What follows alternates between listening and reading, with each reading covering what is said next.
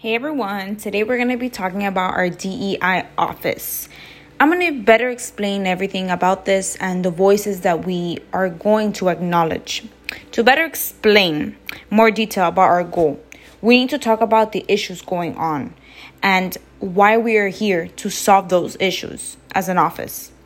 Organizations are trying to transform their cultures to better get used to changing demographics and the views on ethnicity, age, gender, and race. We are here to change and make everyone's point of view an acknowledgement for the future. Some believe decision making is pretty much biased depending on factors of diversity, but that is not true. As the DEI office, we want to show that everyone is the same and that no matter what, everyone's voice is appreciated. Everybody counts, no matter your age, no matter your gender, no matter anything. There's nothing that makes anybody different. We are all the same, and we want to make sure that here in this organization, we make all of our employees, donors, everybody count.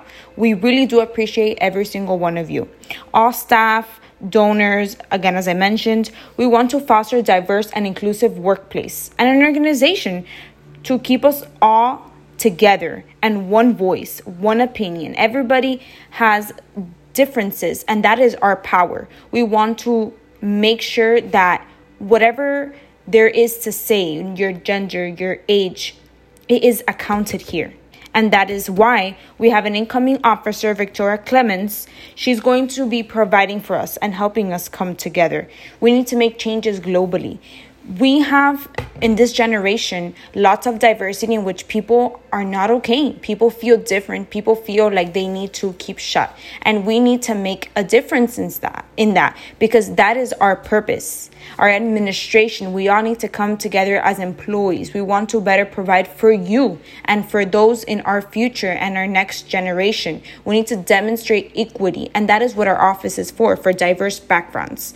Decision-making processes. Everybody believes that there's one voice. That is not true. There's many voices, and that counts in that decision-making. No matter what it is, we should utilize our workforce, conferences, and executive gatherings to analyze our fundamental beliefs.